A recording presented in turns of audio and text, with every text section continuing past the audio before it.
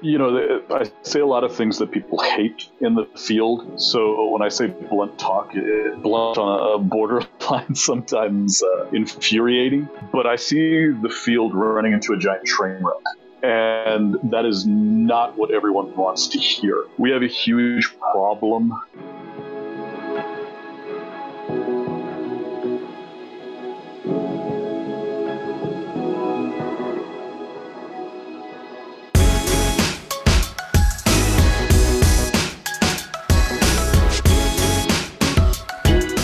What's up, everyone? Thank you so much for tuning in to the Artists of Data Science podcast. My goal with this podcast is to share the stories and journeys of the thought leaders in data science, the artists who are creating value for our field through the content they're creating, the work they're doing, and the positive impact they're having within their organizations, industries, society, and the art of data science as a whole. I can't even begin to express how excited I am that you're joining me today. My name is Harpreet Sahota, and I'll be your host as we talk to some of the most amazing people in data science. Today's episode is brought to you by Data Science Dream Job. If you're wondering what it takes to break into the field of data science, check out dsdj.co/artists with an S for an invitation to a free webinar where we'll give you tips on how to land your first job in data science. I've also got a free open mastermind Slack community called the Artists of Data Science Loft that I encourage everyone listening to join. I'll make myself available to you for questions on all things data science and keep you posted on the bi-weekly open office hours that I'll be hosting for our community. Check that out at artofdatascienceloft.slack.com.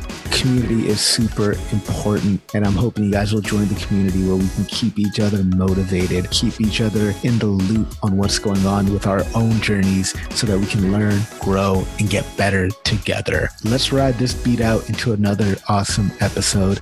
And don't forget to subscribe, follow, like, love, rate, and review the show.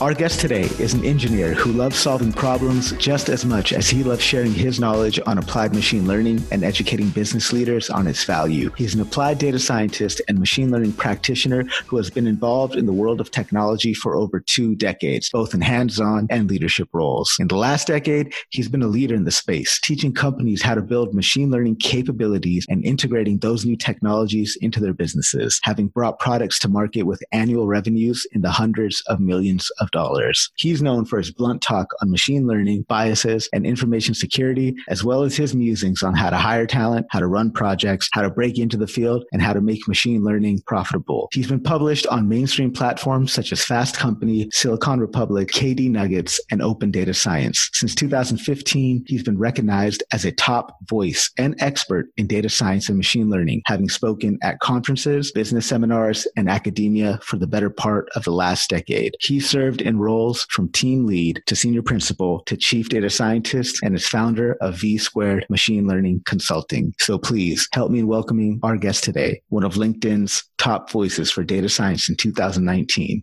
Vashishta. Vin, thank you so much for taking time out of your schedule to be here today, and I really appreciate you being so generous with your time. I appreciate you having me on. Thank you. So let's go ahead and get into it. I want to first start off by talking about how you first heard of data science and what drew you into the field. It's funny, when I started data science, I actually called myself something else because I didn't know what data science was. It was back in about 2011. Just getting out of, I was in kind of this transitional phase from being a software development leader, kind of going into the strategy side and the product management side, and was using data on a regular basis to drive strategy, drive decisions, understand customers. And I kind of fell into data science. Like I said, I had no idea that there was this rich field out there because it really hadn't gotten a lot of traction. There weren't a lot of people talking about data science. They were just saying big data. We were still talking about business intelligence and those sorts of things. And so the way I got into the field was really convincing a lot of companies to hire me to do this sort of data science thing that didn't have a name yet, then running into others from Google, from Facebook, from other large companies that were starting to work on big data, data science, sort of the evolution of finding all of the tools that were out there, working with other groups that were creating new tools. And it's sort of, like I said, it was this evolutionary process where in about 2012, 2013, I found out, oh, I'm a data scientist. And so, it really was one of those things. I woke up one morning a data scientist. That's pretty interesting, man. So having started from a time, when data science wasn't really a buzzword or a hot phrase or hyped up, where do you see the field headed in the next 2 to 5 years? I say a lot of things that people hate in the field. So when I say blunt talk, blunt on a borderline, sometimes infuriating. But I see the field running into a giant train wreck. And that is not what everyone wants to hear. We have a huge problem right now around sort of the use of machine learning as analytics. And so right now we are using a whole lot of very, very complex math and a whole lot of high-end compute to create analytics. These are models which do not generalize well to new data and new circumstances. COVID is a great example. You're seeing all sorts of models right now disintegrate because they do not generalize very well to novel situations. They've truly not learned anything. They're simply parroting. And you can see the quality models now standing out from those which are really analytics driven, because the quality models aren't performing perfectly. No one could have foreseen this. And no model really has the data to understand and generalize to this. And so while we're seeing the limitations of models, we're actually seeing which ones are successful now. And that's why I think that as a field, we're on our way to a train wreck, because we have invested a lot of money saying these machine learning algorithms are robust and they've actually learned something. And in times like this, we truly reveal the limitations of machine learning. And we have to come to a sort of reckoning where we say, look, machine learning has practical applications, but only if you understand what it is you've built. You can use complex math to drive value in the pure analytics space. But when you brand it as something else, when you call it machine learning, you give it this extra sort of responsibility to generalize and to understand and to have actually learned so that it can apply that learning to novel situations. However, we are not doing that very well right now. And so we are seeing sort of the beginning of this train wreck where we separate out complex analytics from true machine learning. Wow, that is a very, very contrarian view and a very interesting take on what the future is for data science. Thank you for sharing that. But in that vision of the future that you have, what do you think is going to separate great data scientists from merely good ones? You have to understand the limitations of the algorithms that you've implemented and the limitations of the data. Everyone makes decisions about both, but a truly great data scientist, and I wouldn't even call myself a truly great data scientist. I watch others who do this in ways that I would like to emulate. And I don't want to call anyone out, but there are some truly great data scientists out there running companies by themselves that run their own consulting companies. You look within Google, you look within Amazon, and you will find some truly amazing data scientists and machine learning data scientists who are conscious of not only what the limitations of their data are, but also what the limitations of their specific approach, of the algorithms and the deep learning models that they've created. They all have limitations, and you make decisions consciously about what limitations you build into your models. And the great data scientists, what you really want to aspire to, and what I aspire to becoming, is someone who is better at understanding the limitations and architecting solutions that minimize sort of the adverse effects of some of those limitations. Until we've built better models, until we have built more of a smarter machine learning, which truly understands sort of the rough edges of causal relationships, until we've built that and we have a sort of smarter framework and approaches that we can use, the smartest things that we can do and the most useful things that we can do really relate to understanding limitations and crafting solutions so that those limitations have the smallest impact possible.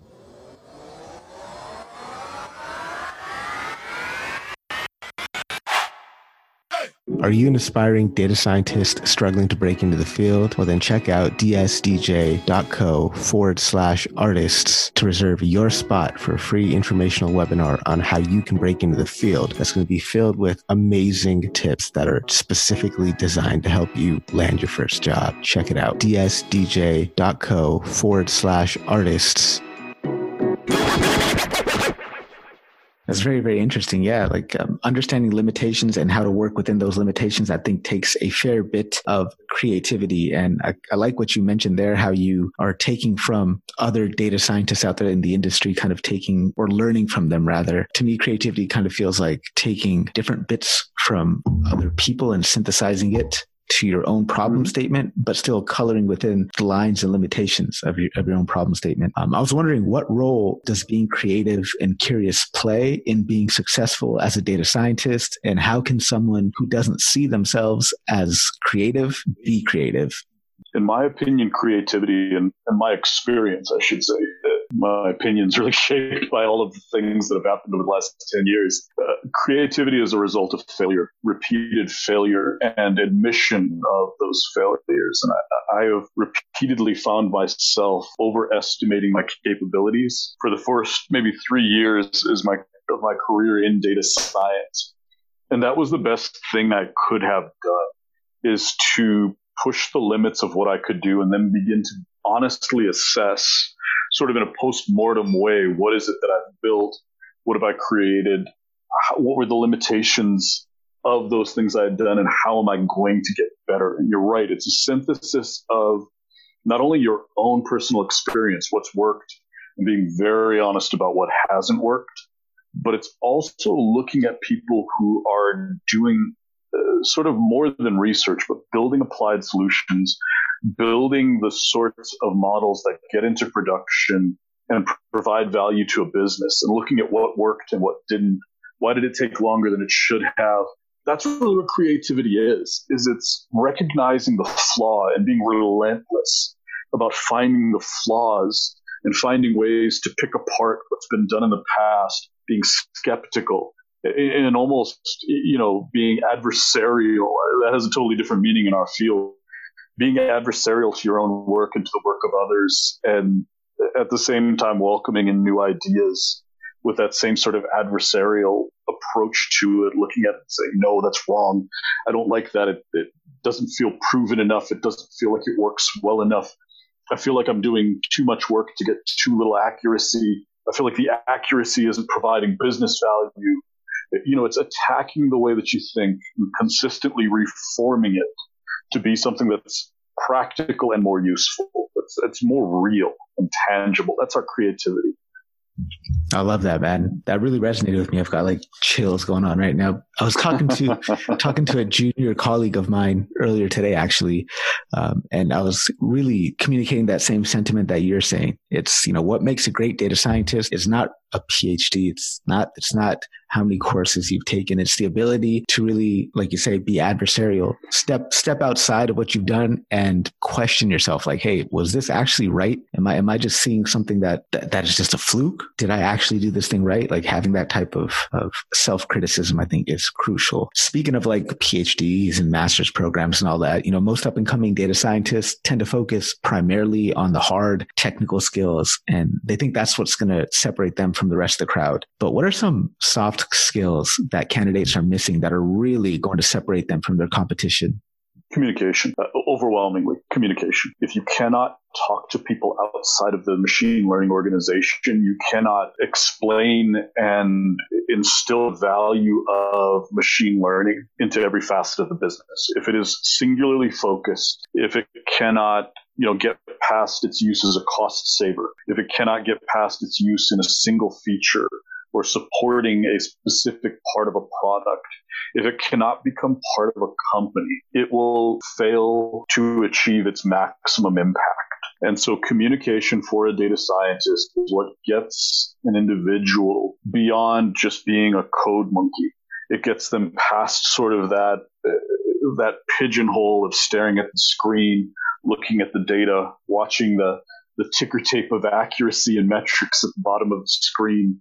You have to go beyond that and talk to users and talk to people who don't really understand machine learning and what the use cases for machine learning are. It is all about getting outside of the lab and getting into the field. And without communication, there are so many barriers in front of you to do that. No one wants you to talk to customers if they're scared of what you're going to say. No one wants you to talk to the C-suite if they're like, oh God, I don't know what he's going to say. No, keep him in the closet over there. Put him back. Lock the closet. Lock him in there.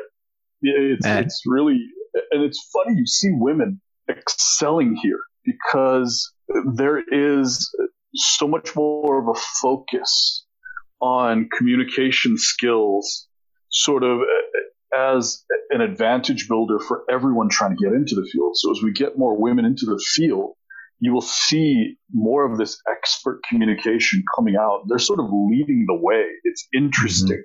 And I haven't really figured out what the cause behind this is. I'm still trying to understand it. But it seems like women are leading us in communication across sort of technology fields, but in machine learning and cybersecurity especially. Some of the best communicators and some of the people who are doing the best job of teaching are women in machine learning, data science, and information security. I follow now more women in those fields than I do men, and it's interesting how much better a lot of women are at communicating than men are. Like I said, I haven't figured out where that comes from, but it seems like the focus is more, and this is, again, a great pitch for diversity teams.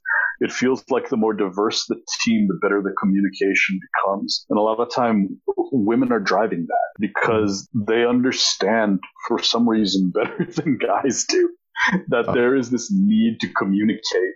And this is a skill that's necessary. And again, I can't explain why, but it really does seem like women are doing a better job. And I can give specific examples of, all the way back to, I'm thinking of people who I watched in the field 8 years ago who really communicated well enough that I began to understand the field itself better, that I began to understand how I could communicate better with other people outside of the field. It was, like I said, it was an interesting sort of anecdotal piece of the field to see that diversity created better communication, put a better emphasis on communication. And so if you're talking about soft skills, really look at communication and really look at building a diverse team, because a lot of that diversity leads to better communication, not only inside of the team, but externally. 100% agree with that, man. Communication is so key. I was talking to a colleague of mine. They sent me to an offsite office, talking with some stakeholders that were going to be the main consumers of this product I was building out. And it really just felt like as soon as they got to know me, understand me, and trust the way I was communicating what I was doing, that they were able to garner more trust, not only in me, but in the product that I was creating for them. So yeah, communication is definitely key. And just to add on, I was thinking of Carla Gentry. I'm sorry. That was the name I forgot earlier on. So I was doing some research and I came across, I think it was a blog post that you had written about the growth mindset. I was wondering if you could talk to us about how you first got introduced to the concept of growth mindset and why it's important to understand for people who are in the job search. It's really a big piece of the strategy role. Is mindset. It's understanding how a company can create different pieces of strategy. And one of those pieces of strategy is the mindset of the company, and understanding that a mindset has to be company-wide. And Microsoft did this really well when they rebranded themselves. They created a challenger mindset. And they decided that they were going to admit the truth. They were no longer the incumbent. They were no longer at the top of the heap. And in order to regain dominance, they had to adopt a challenger mindset. They did an excellent job. And so a growth mindset can help in the same way. It's a strategic practice at companies, but for an individual, a growth mindset sets the tone for their entire career. Are you someone who thinks you can continually learn and improve? Or are you someone who gets to a plateau and says, this is all there is to know, therefore I know it all? And that can be a limiting factor in your career. To believe that there is always something left to learn means you're continually reading, you're continually learning and improving your skills, you're continually getting better. To believe that there is enough for everyone, abundance, is to believe that for us to win, there is an outcome where you benefit and I benefit. There is not sort of this zero-sum game where in order for me to win, you must lose or someone else must lose. And again, this goes back again to communication. If you are of a growth mindset, you not only want to teach, you want to learn. And those two pieces of communication are essential. It will mean that you'll stop talking. And I'm in one of those places in my career where I've learned the importance of shutting up. And sort of, it's interesting. I'm learning more than I ever have before now that I'm kind of saying, okay, I need to shut up more. I need to amplify smarter people than I am. And this is growth. This is, instead of reaching a plateau and saying, I am at the top of the heap, I'm done. I'm coming back to, I'm an imbecile. I need to learn again. I need to sort of refresh my learning and understanding. I need to look, things like diversity have really come to the front of my mind over the last couple of years.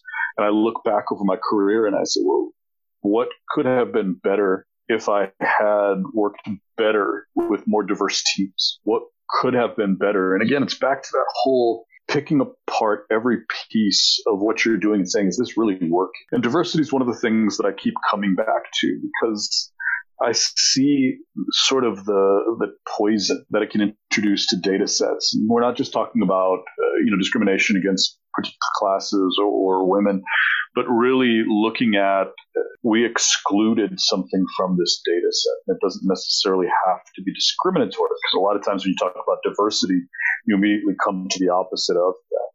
But I think that sort of this inclusiveness is part of the abundance and part of the growth mindset, is beginning to listen to more voices, to include more in our data sets. You can see growth and abundance really have so many places that they can help your career and sort of help you pick apart and do what I was talking about. What went wrong? What could have been better? What would the team have looked like if I had included this person in it? What would the data set have looked like if I had considered more cases? Had I gathered more data? Had I took samples differently? Again, this is growth. This is continuing to look back and say, I can improve. I can do better. That's awesome, man. Very beautifully put. I appreciate that. Kind of shifting gears a little bit here. Could you talk to us about how a up and coming data scientist can tie a particular ability or particular requirement with a business need, specifically in cases where one doesn't have any work experience to speak of? I did a little research on this. This has been kind of an obsession of mine for 4 years, more than 4 years. Wow, it's been a long time. Trying to tie capabilities to business outcome and business strategy to capability, because those are really the tie between strategy and execution, and sort of that execution piece coming back around and driving the next round of strategy. What does an individual, how do they play into that whole sort of circle, business cycles? And a lot of understanding how capabilities tie directly to business value is making that connection to the actual driver, the actual piece that you are implementing from the strategy standpoint. And so it takes a lot of understanding. And this is where business acumen fits in to the machine learning and data science skill set. If you don't understand the business, if you don't understand the use case, if you don't understand the user, the product, it's a holistic view. If you understand pieces of that, your solution will be imperfect. We always have imperfections, but we can have some very significant flaws that come from not understanding how your capabilities and how your models contribute to the bigger picture, to the larger goal of the company. And so if you are an up-and-coming data scientist with no experience, you are actually in a better place than most data scientists and machine learning engineers, because oftentimes, again, it's that silo. It is that lack of external communication. It is the lack of interaction with the outside world. And again, talking about diversity, not just the traditional definition of diversity, but diverse data sets, diverse views, sort of getting diverse requirements. If you can, as an aspiring data scientist, even somebody with no experience, if you can kind of integrate that into your approach and into what you do every day, you will be better in interviews. You will be better in the business. You'll create more value because you can understand the bigger picture. You can understand not only how your talents fit but how you can apply them in order to create business value. And that's a huge layer. That's really interesting, man. Thank you for that. Could you share some tips or words of encouragement for our listeners who've got a couple of decades, let's say 10 to 20 years of traditional, and I'm putting traditional in air quotes here, traditional IT experience under the belt, who are now trying to break into data science? What challenges do you foresee them facing, and how can they overcome some of those challenges? They've built things that have to work. If you're in IT right now, if you're in software development, if you're in infrastructure, if you're in one of those technical engineering roles, you've actually had to build things. They've actually had to work. And if they didn't, you got fired. That experience right there is massive, because so much of what is done is hypothetical. It gets into production and it looks nothing like what it was to begin with, because it had to be shaped and molded and slammed into place and everything else. And really what I can say is, do not worry about these barriers to entry. If you understand linear algebra, amazing, great. You will have a deeper comprehension of the models you put into production, and that's what you need. But you don't have to start there. You have to start by building things that make it into production and work and provide value. And as a traditional IT person, in any role, any technical role, you've had to deliver. And you've gotten, especially if you've done this for 10 or 20 years, you've had to deliver your whole career. And if it didn't work, you were working somewhere else the next week. You were not there anymore at that seat. And so that is so relevant to making data science and machine learning really work for an organization. But it's often a disconnect that people in my field, me included in some cases, have had, where, the shiny object became more important than the dollars that it drove. That's very good insight. And I'm sure a lot of people out there are going to find some encouragement from that statement. You mentioned barriers to entry. I was wondering what advice or insight you could share with people breaking into the field who are looking at these job postings, some that seemingly want the abilities of an entire team wrapped up in one person, and they end up feeling dejected or even discouraged from applying. One of the last posts that I wrote talked about troll jobs. And I think a lot of those jobs that you're talking about, the ones where you look at it and go, wait, you want 12 years of experience with a technology that's 8 years old? Well, that's cool. You see that a lot, and those are trolls. Those aren't real jobs. There's nothing behind that job.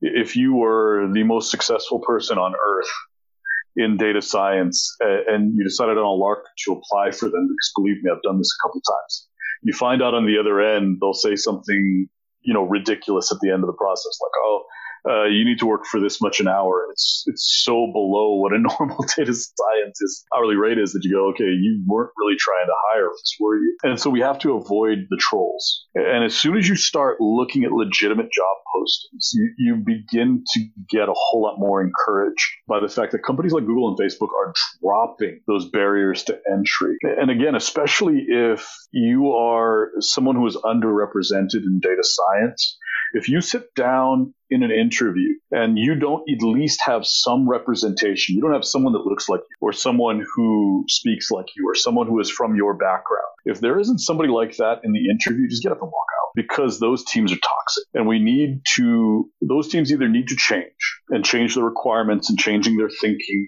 and changing the way they hire. I mean, if you sit down at a table with 6 PhDs and you have a master's, just get up and walk away. That is not the right table for you to be at. That's too similar. If everyone is hiring themselves over and over again, that's not a team you want to work for. And you won't find that. So always look for teams where at least one or two people are like, because those are the teams that have created sort of the diverse environment, and not just the traditional sense of diverse educational backgrounds, diverse experience sets. Really, diversity means so much more than it used to. And when you come into data science, we have to accept the fact that there is no one path. And so ignoring the troll jobs and looking for teams where you see someone and you say, that's me in 5 years, or that's very, very similar to me right now. Those are the teams you want to be a part of. And it's harder to find those. So you'll find far fewer of them. But when you do find them, they'll be more meaningful as far as your prospects for getting into the field. They'll be a whole lot easier, lower barriers to entry.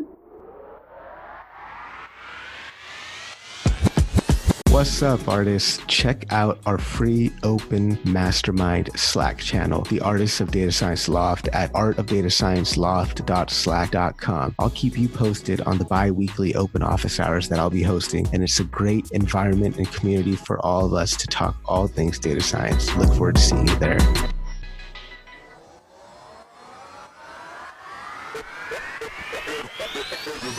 Kind of on that same barrier to entry type of wave, what are some challenges that a notebook, quote unquote, notebook data scientist face when it comes time to productionalize a model?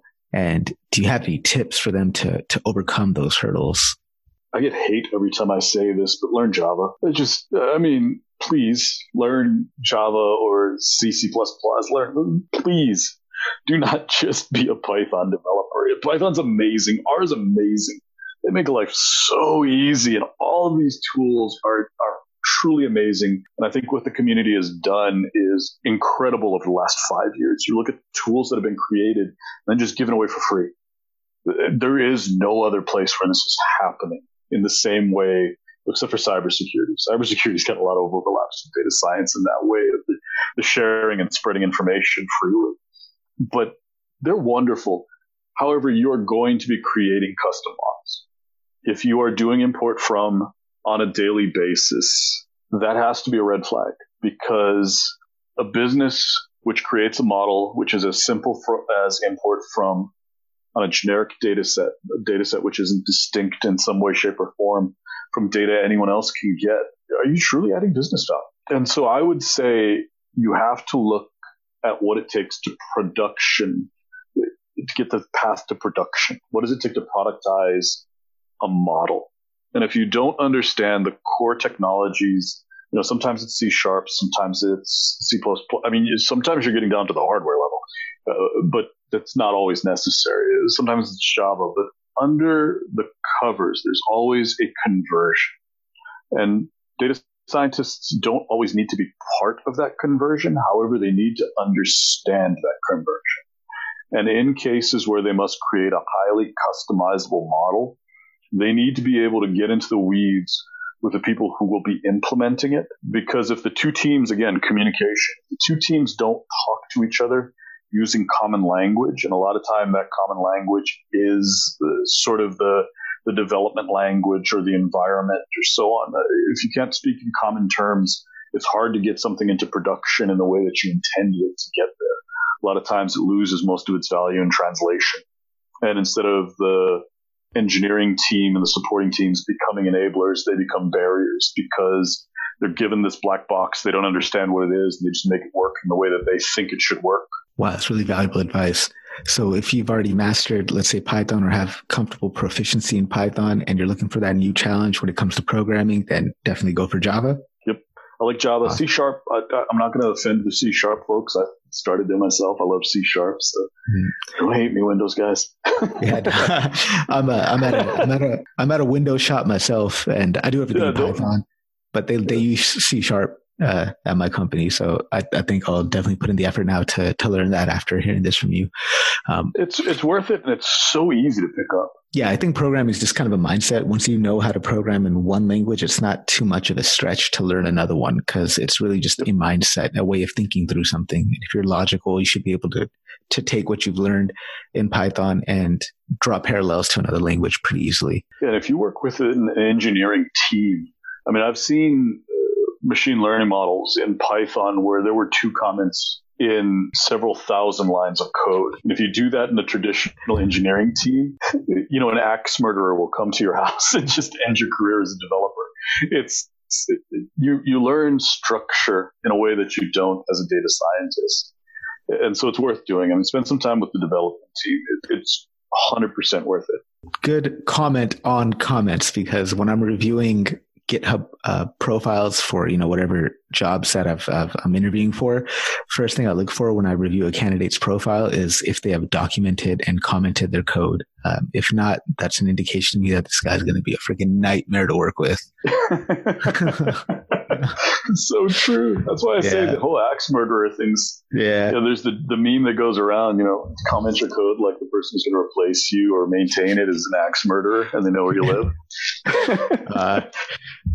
So speaking of like technologies and tech stacks, what cloud technology should people pick up prior to breaking into the field? Or is this something they should even focus on if they're just looking to land their first role? Again, with all love and respect for the Microsoft world, which is where I came from, and we'll never forget what they did for me. Amazon. Google's infrastructure is amazing too. Microsoft's infrastructure and cloud infrastructure is amazing. I love both of them, but Amazon's just so ubiquitous that it's almost a must-have. It really has become sort of everyone's go-to. Docker is another one to sort of slap on together.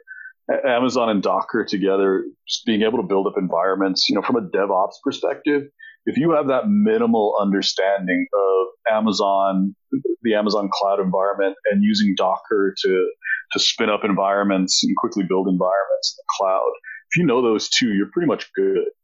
So before we jump into our lightning round here, I want to ask this final question. What's the one thing you want people to learn from your story? You can legitimately come from anywhere. I mean, during college, I was installing servers, crimping cables. I was plugging stuff in and unplugging things. I was doing the simplest things possible. I spent time in retail, to get myself through school. You can get in this field from anywhere. So let's go ahead and jump into our lightning round. Question one, you can do your contrarian point of view here as well. It's okay. Python or R? Java. There you go, man. Option 3. Yeah. There's always a third door.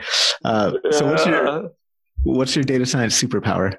Ooh, I forgot. That's a good question. Data science superpower is being obvious. It sounds like a stupid superpower, but every once in a while, just saying something obvious or doing something obvious. A lot of times I use the simplest possible model and it gives me the simplest possible result. And I say, well, here's what the model says. And everyone goes, why didn't we think of that? And those are powerful insights. I provided value because we're not stubbing our toe anymore. So I think Captain Obvious, if I was a superhero in data science, I think data science is Captain Obvious. Yeah, there's definitely elegance and parsimony. What would you say is, this is without context, but what would you say is your favorite algorithm for regression and your favorite algorithm for classification? Oh, God, I don't have one. I think if you start saying I have a favorite one or a go-to one, things fall apart there. So no favorites. Never. All right. Never. No favorites. There you go. All right. So what's the number one book you would recommend our audience read and your most impactful takeaway from it? Thinking in Bets was what got me started. It is a book about poker, but it's not about poker. It's the handbook for data science, and it's disguised so nicely, and it's so well told. Thinking in Bets. Dog, that book is fucking amazing. That book changed my life. That Bayesian psychology, oh my God, that book really changed my life, dude.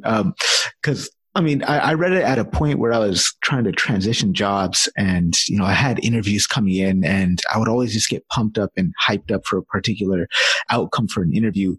But then once I started thinking about it, I was like, okay, well, based on the situation, based on the context, this interview probably has a 5% probability of resulting in a job offer. This interview probably has like a 15, 20% chance of resulting in a job offer. It just quelled the anxiety, I think, a little bit. But yeah, that book is super powerful, man. Great book. Pot odds is life. Is life. Yeah. So I bet you're out there crushing it at the poker tables in Reno. My only bit of advice for a casino is if you see somebody who does machine learning, don't let them in. Awesome. Close the door, lock it, get your 2 biggest security guards to tell me to get out. Yeah. So certifications or self-study? Both. I don't know. Not both. What works? What you kind of said it. Thinking in Bets, and it's kind of an offshoot of Thinking in Bets. Don't play to your weaknesses. Play to your strengths. When you look at a particular course of action, whether it's self-study or certificate, think to yourself, what is the probability that this is going to lead me to something better? And part of that equation is how well do you do it and how much you get out of it. And if you don't do it well, if it doesn't play to your strengths, don't do it. Don't worry about the stuff that you don't do well. Concentrate on the stuff that you do well and that you don't have to put a lot of effort into improving. And so that really will answer your certification of self-study.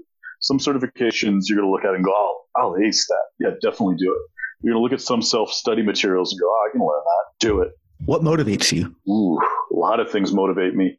I've been finding, it's interesting. This COVID thing's interesting. It's terrible. I feel horrible for everyone who's impacted by it. But I think it's impacting all of us. And what's motivating me, it's been a long 2 weeks. What motivated me 2 weeks ago, I would say, was seeing something of value get to production, seeing something tangible, something being built, something that was, sort of recognized as value. I hate saying that because it's an external motivation rather than an internal motivation. But now 2 weeks later, the world's changed. What motivates me now is different, and I'm still coming to terms with it. I don't want to do a lot of the things that I used to do, sort of the grinding kind of work. I want to do things that help more, that are more meaningful to more people. And I'm less concerned about, helping the 95%, more concerned about helping the people who I can bring the most impact to and helping the companies that I can bring the most impact to. And I think that's what's changed over the last 2 weeks for me, is looking more at outcomes in a way that are different. And so being more internally motivated by the potential that I could make a huge difference for a company or that I could teach a group of people something important. And it's a big change. And like I said, it's been a long 2 weeks. Yeah, I think it's been a long 2 weeks for all of us. That's awesome, man. That's very, very eloquently put there. I know we're kind of off topic here a little bit, but what do you think is going to be the biggest societal impact from all the stuff that we're seeing with COVID? Ooh. Another thing I've been thinking about for 2 weeks, my phone started ringing at the beginning of February, and I knew something was going on. I didn't understand it was COVID. I mean, I was really, I guess blinded by what I was doing and pigeonholing into data and that sort of thing. I was blinded to COVID by what I was working on. But like I said, I started getting the calls back in February, and they've changed over the last 6 weeks. And I think we are fundamentally altering sort of the landscape of how we interact with technology, how much we trust technology, how we interact with each other, and how we trust each other. And there are some really dark roads we could go down. But I think the one hope we have right now is understanding each other in a better way, bringing each other together by listening to each other's stories, personalizing what everyone is going through. Those one-on-one stories are the things that we can connect about, and realizing that what has happened has left a lot of people without hope and without purpose. Those two are so closely linked. And our future has a lot to do with who and what we turn to going forward for hope and purpose. That's going to be the biggest change we see in 6 months and 2 years from now, is we are now making completely different decisions about what we look to for hope and for purpose. And that's going to change the way that we interact with technology and the way that we trust technology. Very, very insightful. Thank you for that. Speaking of connection, how can people connect with you? Simple. You can catch me on Twitter, _Vashishta. You can catch me on LinkedIn. That's about the two easiest ways to connect with me. LinkedIn profile is my email. I mean, you can email me if you want to. I try to make myself accessible. And it's interesting. Very few people reach out aside from to say, hey, what's up? Or can we connect? I want to follow you. But I'm completely open to people that want to reach out and understand a little bit about where their journey's going. And companies that are confused right now, like I said, I've been getting a lot. Like I said, it started in February. I've been getting a lot of outreach from companies, particularly bigger companies, but I want the smaller businesses to know I understand how bad this is for you. And startups, especially startups and small businesses, reach out to me now. I'm happy to help. I'm not going to, an hour phone call, just call me, because we need to be there for each other right now.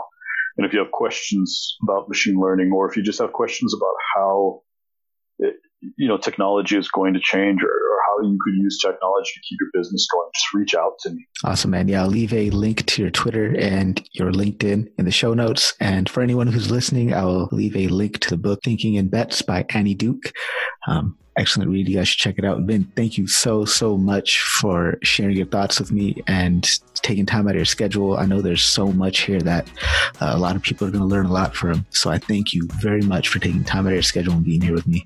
Oh, thank you for having me on. This is a good conversation. I really liked it. This more than I like most interviews, I'll be honest. I'm glad, man. Well, hopefully we'll be able to have you back again at some time in the future, man. Sounds good.